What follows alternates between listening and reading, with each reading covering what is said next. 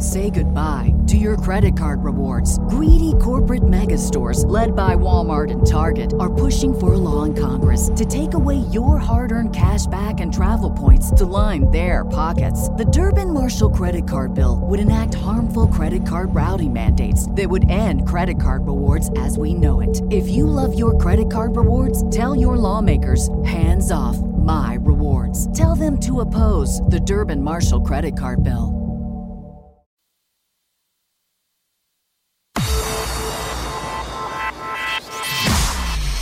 Irreverent, entertaining, cool. You're listening to LA Talk Radio.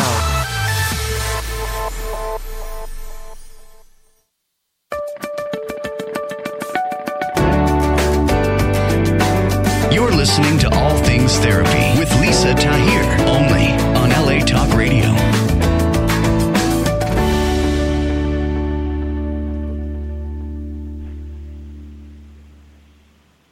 Hello, and welcome to All Things Therapy. I'm your host, Lisa Tahir. I'm a licensed clinical social worker practicing as an intuitive psychotherapist. I have certifications additionally in Reiki and EMDR.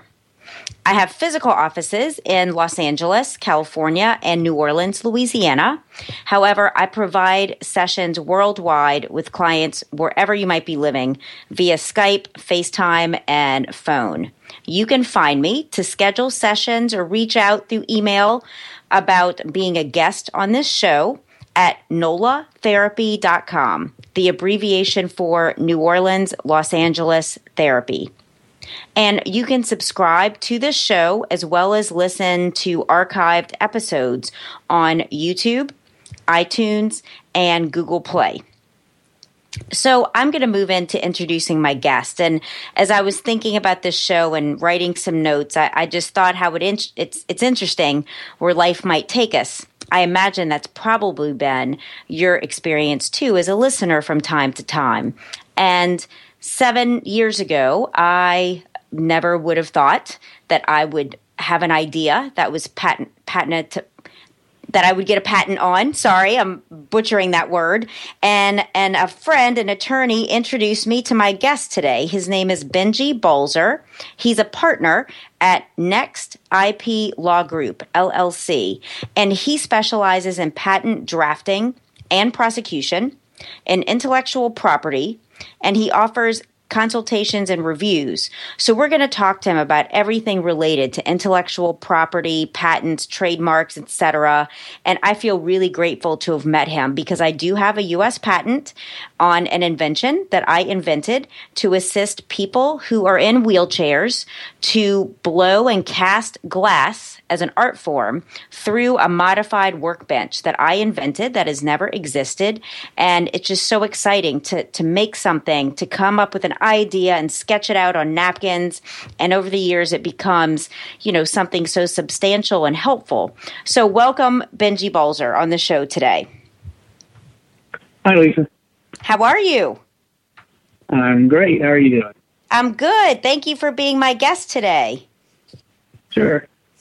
So I don't know where you'd like to start. A couple of directions we can take would be either how did you get into patent law or the patent system in general? Where do you prefer starting? We can just go through the patent system to start with. Okay, tell us about what the patent system is, because I didn't know much about it until I started my own process. So first off, many people think that the patent, when they're granted, gives you the right to build something and to make something and sell it. In reality, it actually allows you to prevent other people from That's okay, yeah. producing and selling it. So you may actually your patent may actually, if you practice it, may infringe on somebody else's patent. But you can stop somebody from making your improvement on their patented invention. Okay. If that makes sense. It does make sense. And the way you can describe it in element form, if you get a patent, generally a claim will say you have a system comprising elements A, B, and C. Okay. And so to infringe that patent, you have to practice each one of those in your device.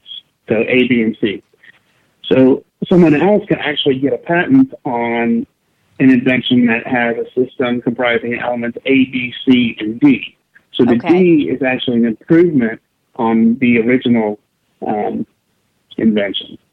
Okay. So the person that has A, B, and C can still stop you from doing it, but you can stop him from making the same improvement that you made. Interesting. So that's why you have on your website talking about doing patents and prosecution when these issues arise. So, right. There's two different sides to getting a patent. There's the drafting of the patent application and filing it, and that's generally called preparation. And then the prosecution side is working with the patent office to get the claims allowed. So there are three basic parts to a patent application. There are the drawings, which are pretty self-explanatory. There's a detailed description, which uses the drawings to explain how to reproduce the invention. And you have to describe it in such a way that one of ordinary skill in the art can reproduce the invention without undue experimentation. Mm-hmm. And then the third part of the application is the claims.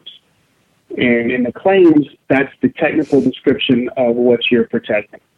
So, like I said earlier, there's a system with elements A, B, and C, and how those elements interact with each other. So the claims would be what this device, to use that word, does. The claim it's making to do. Yes, and you try and describe it in as broadly a manner as possible, but still describing what you're doing so that you can get as much protection as possible.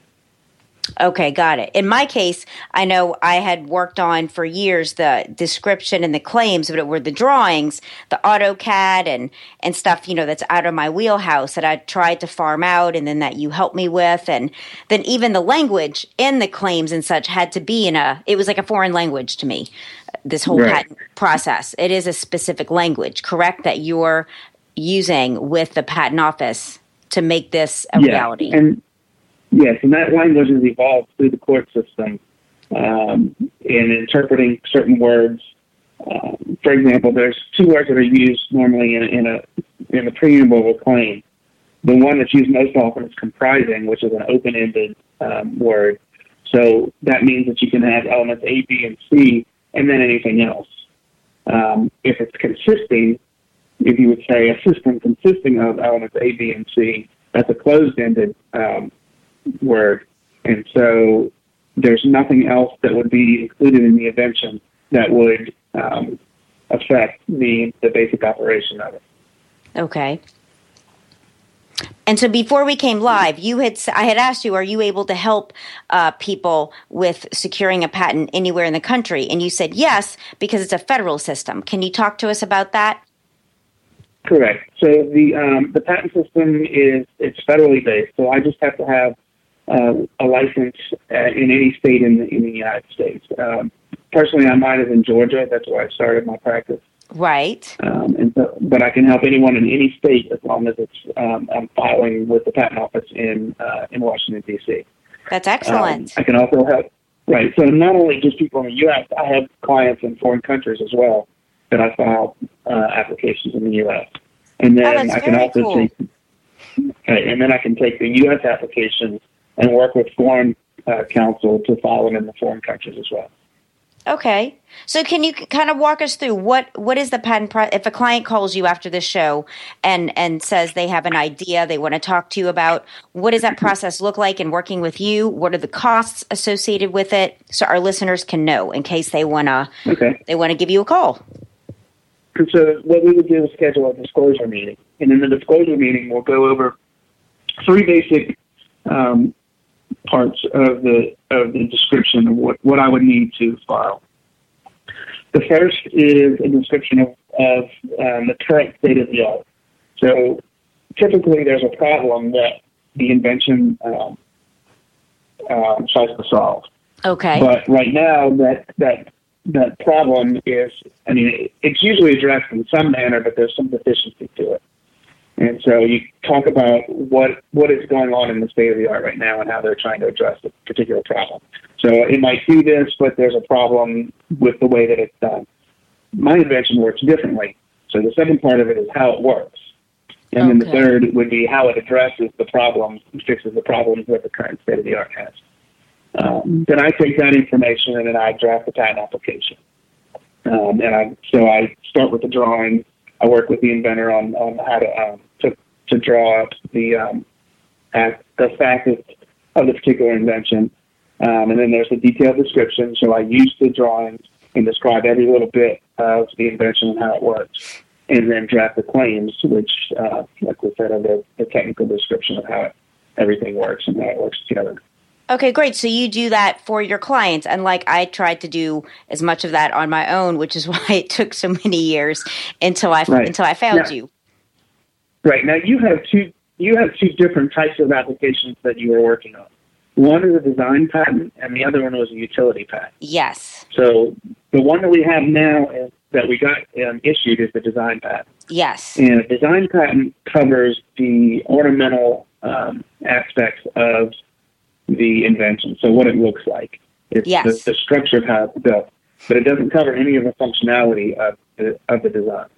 So the utility application covers the functional aspect, and that one is still in prosecution. We actually have an office action right now that we have to respond to within the next couple of months. Okay, great. So when a client comes in, do you help them decide which type of patent they want to do, or both, for instance? Yes. Yes, okay. And sometimes there's also a copyright aspect to it. If you can look at it as a work of art, you can also file a copyright for it. And that's another thing we can cover a little later is the different aspects of intellectual property law. Some people don't know when a patent or a copyright or a trademark is the appropriate way to protect their intellectual property. Okay, cool. So you can help someone determine between those three things. Absolutely. So what are costs associated with this process? Okay, so with a normal non-provisional utility patent, my preparation fees are normally somewhere between $5,000 to $7,000. And that's just the number of hours. It usually takes 20 to 25 hours to address all the issues in drafting the patent application. And then there's filing fees, which most clients are going to be small entities. There's three levels of fees. One is large entity, which is a large company with over 500 employees. One is a small entity, which is less than 500 employees. And then there's also now a micro entity level, which is half of the small entity. And so you cannot have filed more than 2 applications previously and had income in the previous year of over $150,000 or somewhere in that range to be a micro entity. Right, you qualify, and that's half of the fees of the small entity. Right, the fee goes down as the entity size goes down. Correct. Yeah. Okay. And so then those fees, a small entity fee is somewhere around $730, something in that range. There may be some drawing fees involved too, which vary depending on the type of drawing, how intricate the drawings are. If they're just boxes and system diagrams, it's pretty simple. If it's a complex mechanical product that has gears and all kinds of other stuff in it, the drawings may be a little more expensive, but they range somewhere between $50 to $100 a page. Okay. And is that the beginning phase then, and working? Yes, and that's right, and that's to file the application.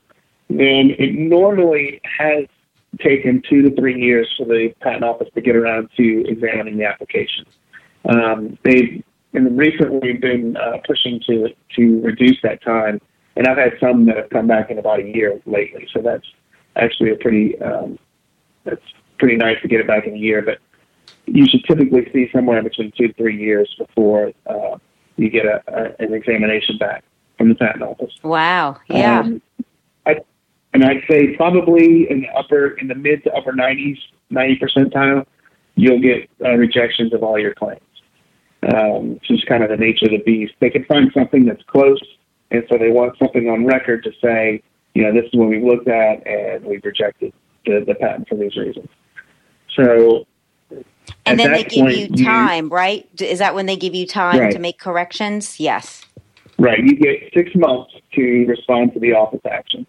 And the first 3 months is at no fee. And then after that, there's monthly extensions for the first month, second month, and third month. But normally you can respond to it within the 3 months, no problem. When you look at the office action and the rejection, you have to determine whether you agree with the examiner or not. If you don't agree with the examiner, you can just file arguments to try and overcome his rejection. On the other side, you may agree with the examiner, but you may be able to amend the claims to get around the rejections and to get around the art that he cited in the rejection. Okay. Yeah, I was intimately familiar with this process to our listeners, having started on my own by going to the USPTO.gov, that is the United States Correct. Patent and Trademark Office website, and filing, this patent process on my own. And my examiner and I felt like we had letters going on every couple 2 to 3 months for years, me trying to correct. It started with a list of, say, 30 questions. Then I got down to, say, 20, 10, until it was the last couple of questions that my attorney friend referred me to you, because they weren't answerable by just a person who's not a patent attorney. It's a specific language and certain, like I Google, what do these terms mean, in the letters, and I tried to answer the best that I could. So it is so helpful to have you navigate this process for someone in my own personal experience. Right. Yeah, I've had several clients that have come to me where they've filed the applications on their own. And, it's something that you can look at and say, oh, I think I can do that. But you have to understand the law behind why you're doing it to be able to write it. And that's something that I've as a patent attorney, I've spent years reading through things and working and learning to understand what language to use or the best way to write the claims. So then what happens next, Benji? So it might be, say, 2 to 3 years for the examiner to get to the application, and then what happens? So you get basically two bites at the apple. So you get an examination of the first claims that you submit. Then you get the opportunity to either argue or to make amendments. If you make amendments, that's your second examination for your filing fee. If you can't get it to an agreement with the examiner to get it to issue or to be allowable at that point, then you can actually file a request for continued examination, which is called an RCE, and you get 2 more bites at the apple. And you can keep continuing to do that throughout until you get either you run out of money or you can't come to an agreement on what their claims are. Right. So the other option is if you can't come to an agreement with the examiner and you just think that he's wrong and he thinks that you're wrong, you can file an appeal.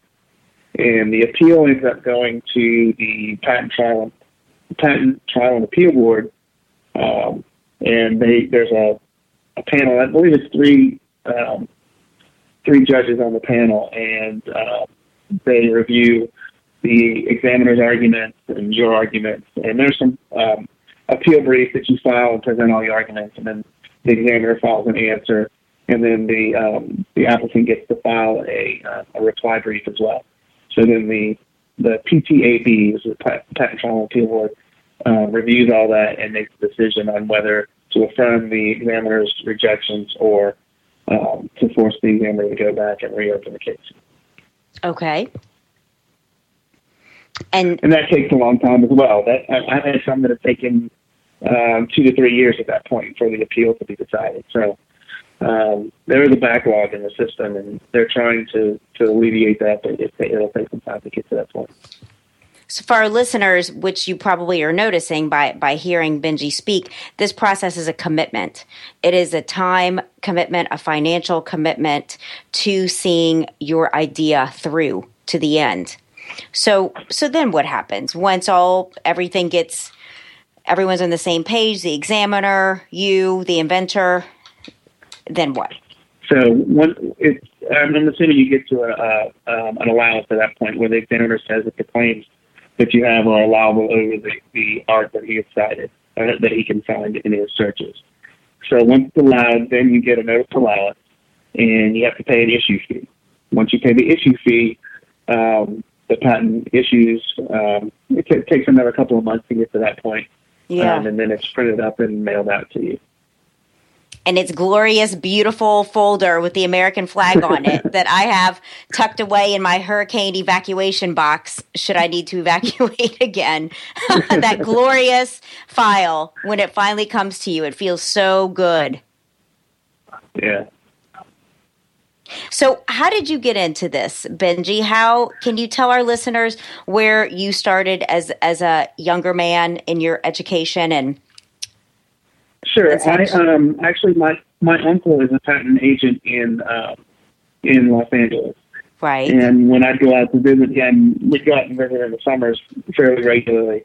And he would always show me things that he was working on. He'd say, "Let me show you this invention that we filed a patent on, and it does this." It was always really interesting to me to see all these neat things that he was working on. So cool. And so, yeah, it was something that I was always interested in. And it was kind of targeted. That's kind of what I targeted my education for.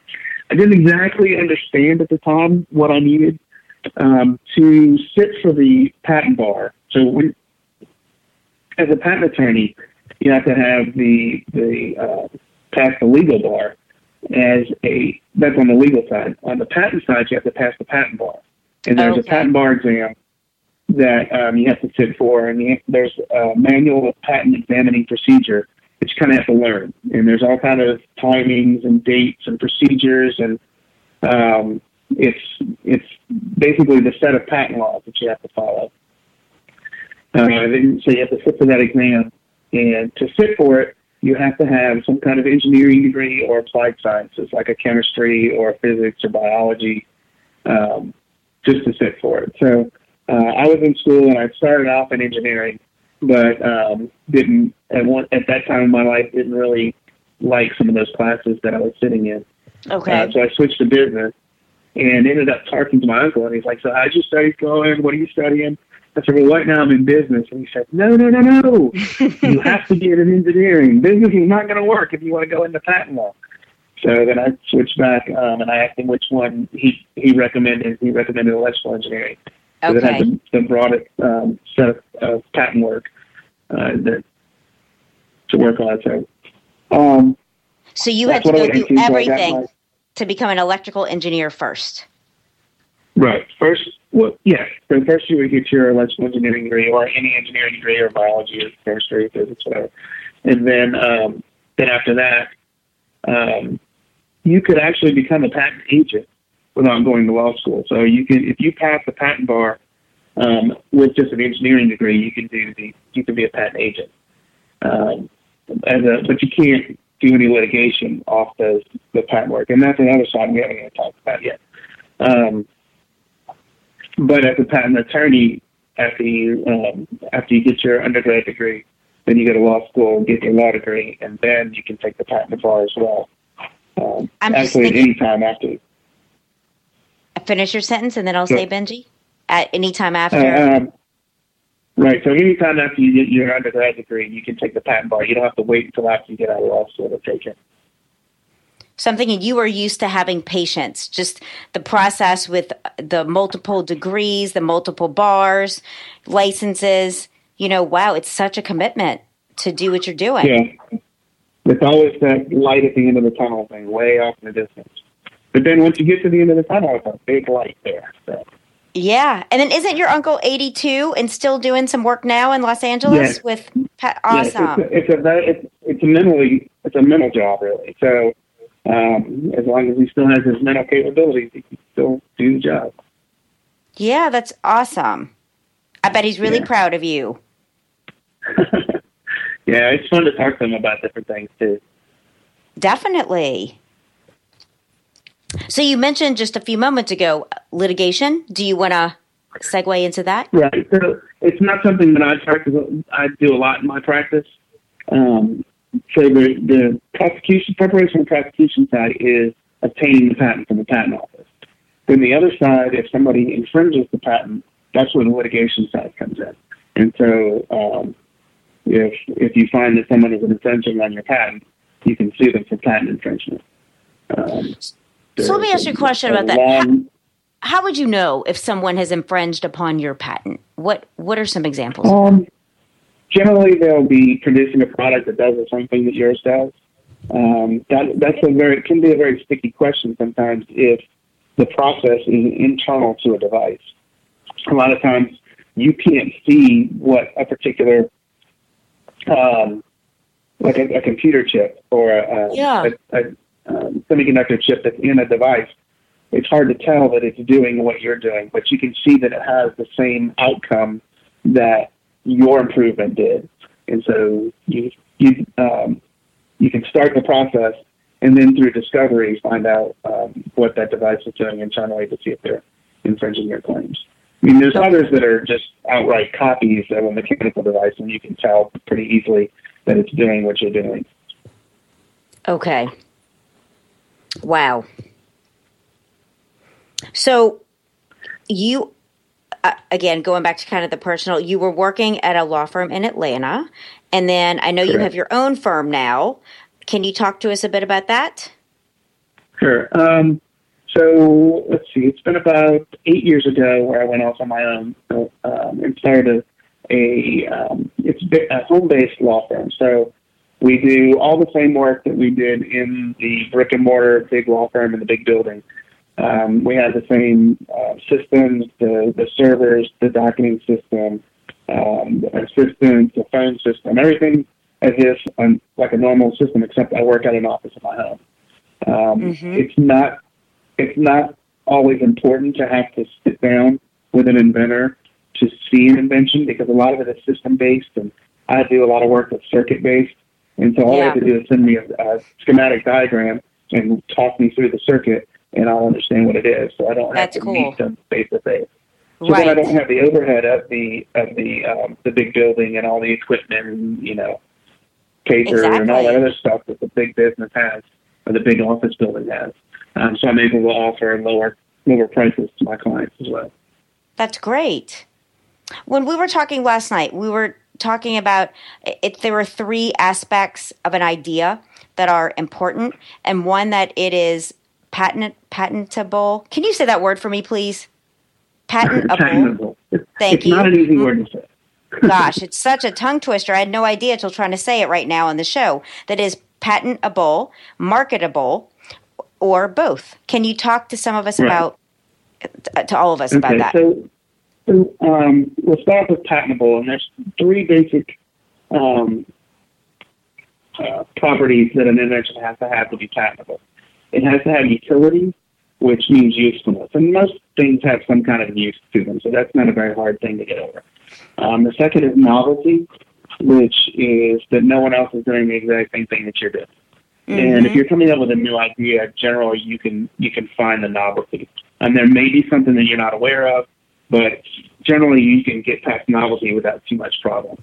The third part is non-obviousness, and that's the tough one. Because in the examination, the examiner can look at 2 different pieces of art and combine those together and say it would be obvious for one of ordinary skill in the art to combine this. And that's the hardest part. That's the biggest part of my job is convincing the examiner that it's not obvious to do so, or to find something else, some other aspect of the invention to add into the claims that it wouldn't be obvious in light of those 2 pieces of art. And I just said 2 pieces. I mean, I've had 5 pieces of art combined together to get the invention that I've described in the claims. Okay.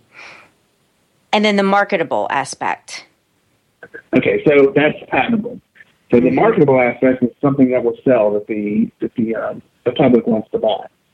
So you have patentable, something that may be patentable may not be marketable, right? Somebody, it may be new and nobody else is doing it, but nobody wants to buy it.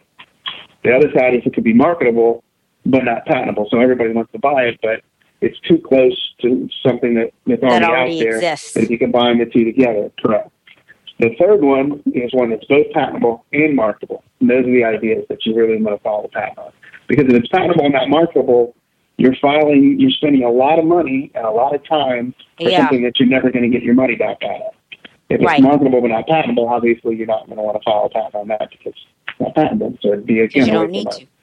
Right. Right. But if it's patentable and marketable, then those are the ones that are important to file a patent on.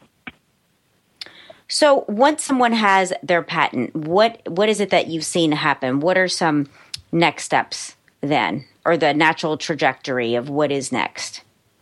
Well, I mean, ideally, if you have a patent on it, other people who are patent savvy will say, I want to stay away from that because I don't want to get involved in litigation and infringe their patent. But if you're an individual inventor and you have a patent and a big company wants to do it, it may be fiscally ideal for them to actually infringe the patent. And even though they're going at risk of litigation costs, they may be able to make more profit and may be worth it to them. So, well, it's been interesting. They can throw a lot of money in. They can throw a lot of money in litigation with all their lawyers, whereas an individual inventor doesn't have the resources. So. Yeah. It's been interesting, and I know I mentioned to you in passing that since I got my patent, all these things started coming in the mail, and obviously our digital age, like all of a sudden these different companies know I have a patent, and I get these mailers on, this company wants to build it and that wants to build it, at my cost. But it was just interesting to see how I started getting these unsolicited mailings about, other patent-related things. And you had mentioned that you help people write grants, which is something I definitely want to talk with you privately because I think that's my next step with my patent. Yeah. Can you tell our listeners about that for someone who might be interested? Okay, so the government has, and a lot of people don't know about these, they're small business grants where there are particular descriptions of things that each of the, or most of the government agencies support. So there'll be like NASA will have one, Department of Energy, Health and Human Resources. Each of the groups has a budget of money that they've allocated to supporting small business research. And one of them is called an SBIR, and those are the ones that the company gets does the research on its own. And the other one is an STTR, and that is where the company works with a university to do the research. So there's two different little areas to go into. But you'll have to search on there's a central grant website. I'm not sure what that is offhand. But you can search for grants that are available in particular areas and see if there's one that is directed toward what you're doing. And then you can write an application, follow the application guidelines to try and get the grant. So you're also available for hire to do this kind of work as well for your clients? Yeah. Oh, that's awesome. Yeah. So one of the things mentioned... go ahead. One of my clients is in the middle. We've filed one application and are in the middle of filing another one here at the end of January. The first one we filed was SBIR, and this one is an STTR.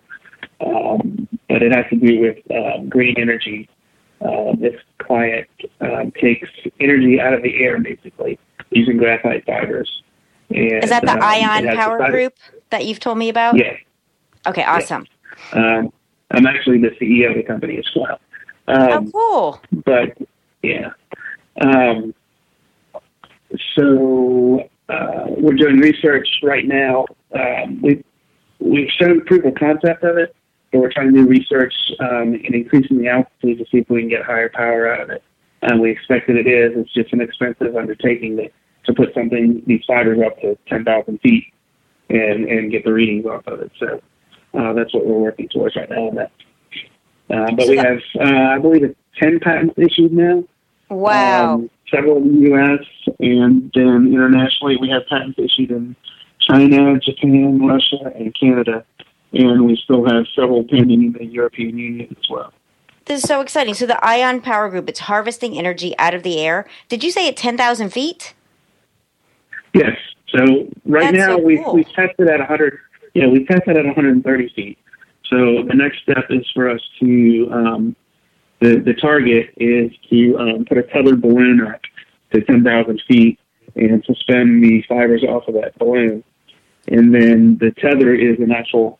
It's got a cable inside the tether connected down to some kind of storage facility down at the ground to collect the energy that's received up to 10,000 feet. Oh, that's so cool, Benji. And you're CEO of this company. That's fantastic. Yeah. You know, last night in preparation and speaking to you about this today on the show, I kind of binge watched Shark Tank. And they had a guy come on, and he wanted $2 million to harvest energy from waves, from like a wave park. And he had already invented something that kinetically charges a battery as you walk. And he had 10 patents that he had there, and none of the 5 sharks invested, in him, because it seemed like he kind of came with 2 different ideas, wasn't very clear.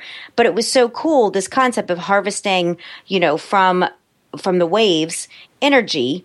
And so it just was interesting to me. He was the most well articulated with kind of one of the most amazing ideas, yet didn't get one of the sharks to invest in his ideas, which was a bit disappointing because it's about clean energy.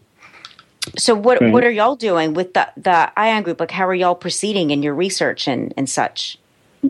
Well, we're still trying to show how much energy you can get out of the process, and that's kind of where we've stalled. We can do it out of a couple of fibers, but to install a large-scale power plant type of facility, we're still looking for funding to do that. So we're kind of sitting at the doorstep waiting to do that, to take the next step in the research, on the research side. So would one of the grants that you mentioned a moment ago possibly apply in this process that you're involved in with energy? Yeah, that's what we're hoping. Oh, that's cool. To get the grant to be able to do the next stage of testing it. Very cool. So are you able to talk about some of the inventions that you've patented, or is that confidential? Sure. Yeah, if they're patented, there's no problem. Actually, if they're filed and published, there's no problem because they're publicly available at the time. One of the ones I like to talk about is a lady that did a foot-operated door latch, and it's designed for public restrooms. So when you go to use a public restroom, you have to use the handle latch. With your hand. I can't stand it. Yes. Well, hers is a foot-operated latch. So it's at the bottom of the door, and you can use your foot to operate, so you don't have to touch anything. That's cool. Yeah, and so we've got a patent issued in the U.S., and I think we're pending in Australia and a couple other countries as well. Very cool. I would love to see those. Yeah, and a lot of the stuff that I do is internal and circuit-based, and so most people don't even want to try and understand the technology behind it. Because it's so electronic. It's interesting. Yeah, I had lunch with one of the older patent attorneys in Atlanta a couple of years ago. And so one of my questions is similar. It's like, well, what are the neat things that you work on that I've heard of? And he said, out of all the years that I've worked in patent law, he's about 30-something years, he said the only thing that I've done that actually you can find out in the industry or that you can personally buy is it was some kind of filter for fuel. It was like a cone filter. And he said, that's almost the only thing. So now on the trademark side, he had worked on some the Cabbage Pail Kids or Garbage Pail Kids. Oh yeah. There was a trademark infringement on that, and then a Domino's Pizza versus a Domino's Sugar. He had a little trademark case on that. But he said, 30-something years, those are the only things that people would actually recognize that he's worked on. So a lot of it is internal things that you normally wouldn't see. So that reminds me earlier, and I almost forgot, you were going to speak to us about when you might need a patent versus a copyright versus a trademark. Okay. Can we talk about that? So the patent, most of the time in the patent, it works on the functionality. That's the utility patent. It's how it works. There is a design side. There's a design patent, which is how it actually looks. but it's not like it's not as far as a work of art. It's just the structure of or the ornamentality of how something looks. So the classic way I like to describe it is the light fixtures. What the light fixture looks like and how it's got a curve to it in a certain place.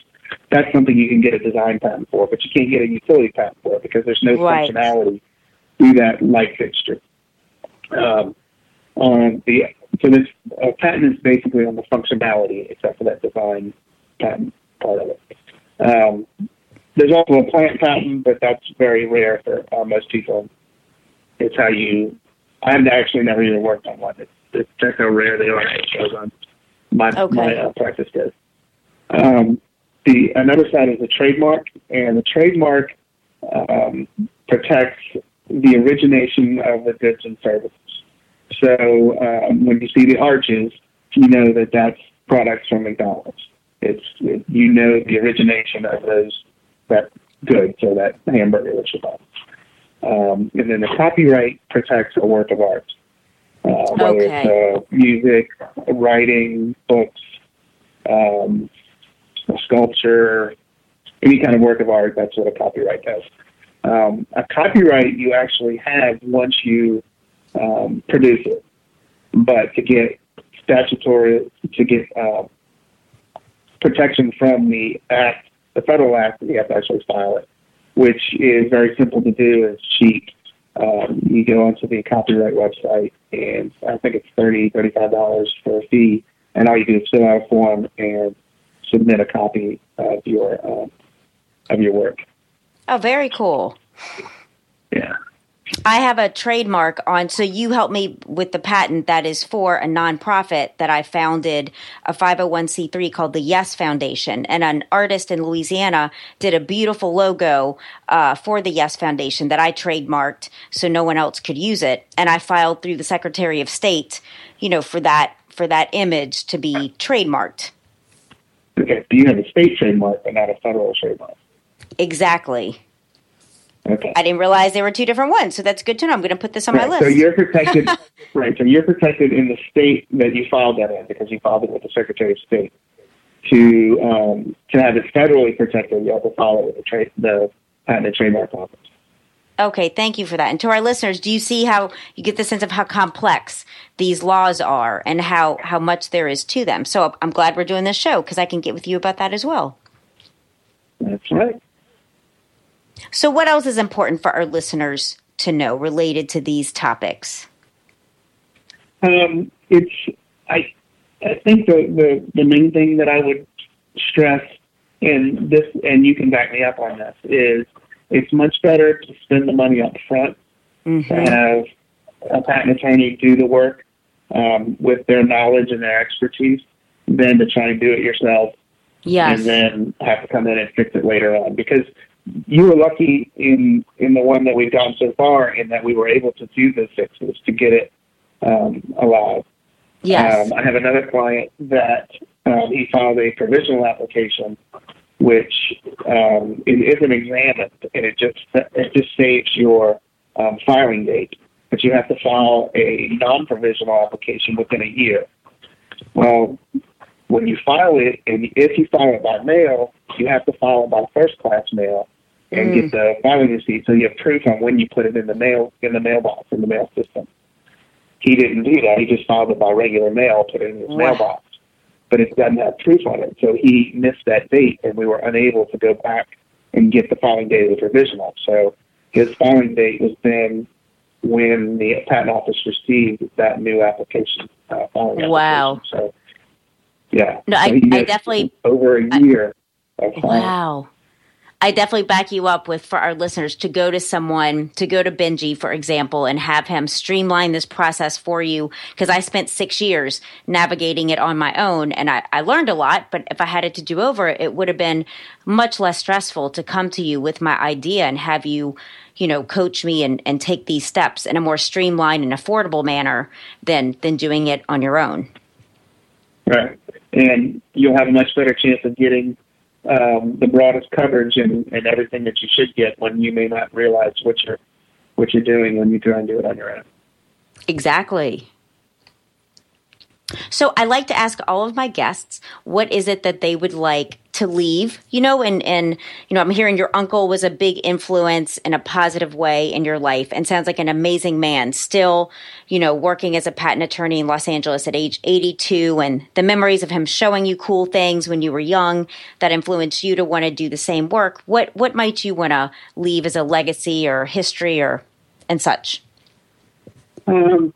I just want to be seen as somebody that enjoys life, and that's something that I do. I work to live, not live to work. I enjoy what I do, and when I'm working on it. But when I finally am gone from here, I want people to celebrate my life, not be sad that I'm gone. I guess that's kind of the most important thing to me. And you have a son, right? I have 2 sons and a daughter. Daughter is 28. Okay. Son is 22, and then one that is 15. Are any of your children, by chance, interested in following in this regard professionally? The middle one may get there eventually. He kind of sees what I do and what I work with. And he wanted to do that, but I don't know if he wants to go through all the work to get there. Like we talked about, it's kind of a long road to get to that, to become a patent attorney. It is. So, yeah. So we'll see. Yeah, you'll definitely see. Well, Benji, I want to thank you so much for coming on the show today. And I want to let our listeners know that you can find Attorney Benji Bolzer online at NEXT, NEXTIP, like intellectual property law.com, nextiplaw.com. And I appreciate you personally that you helped me so much in having a patent, which has been just a dream come true. Thank you. Sure, Lisa. Thank you very much. You're welcome. We'll talk soon. All right. Bye-bye. Bye. Bye. That concludes today's show. Join me next Thursday at 1 p.m. Pacific time for another guest that I bring you on a different topic. Thank you. Bye-bye.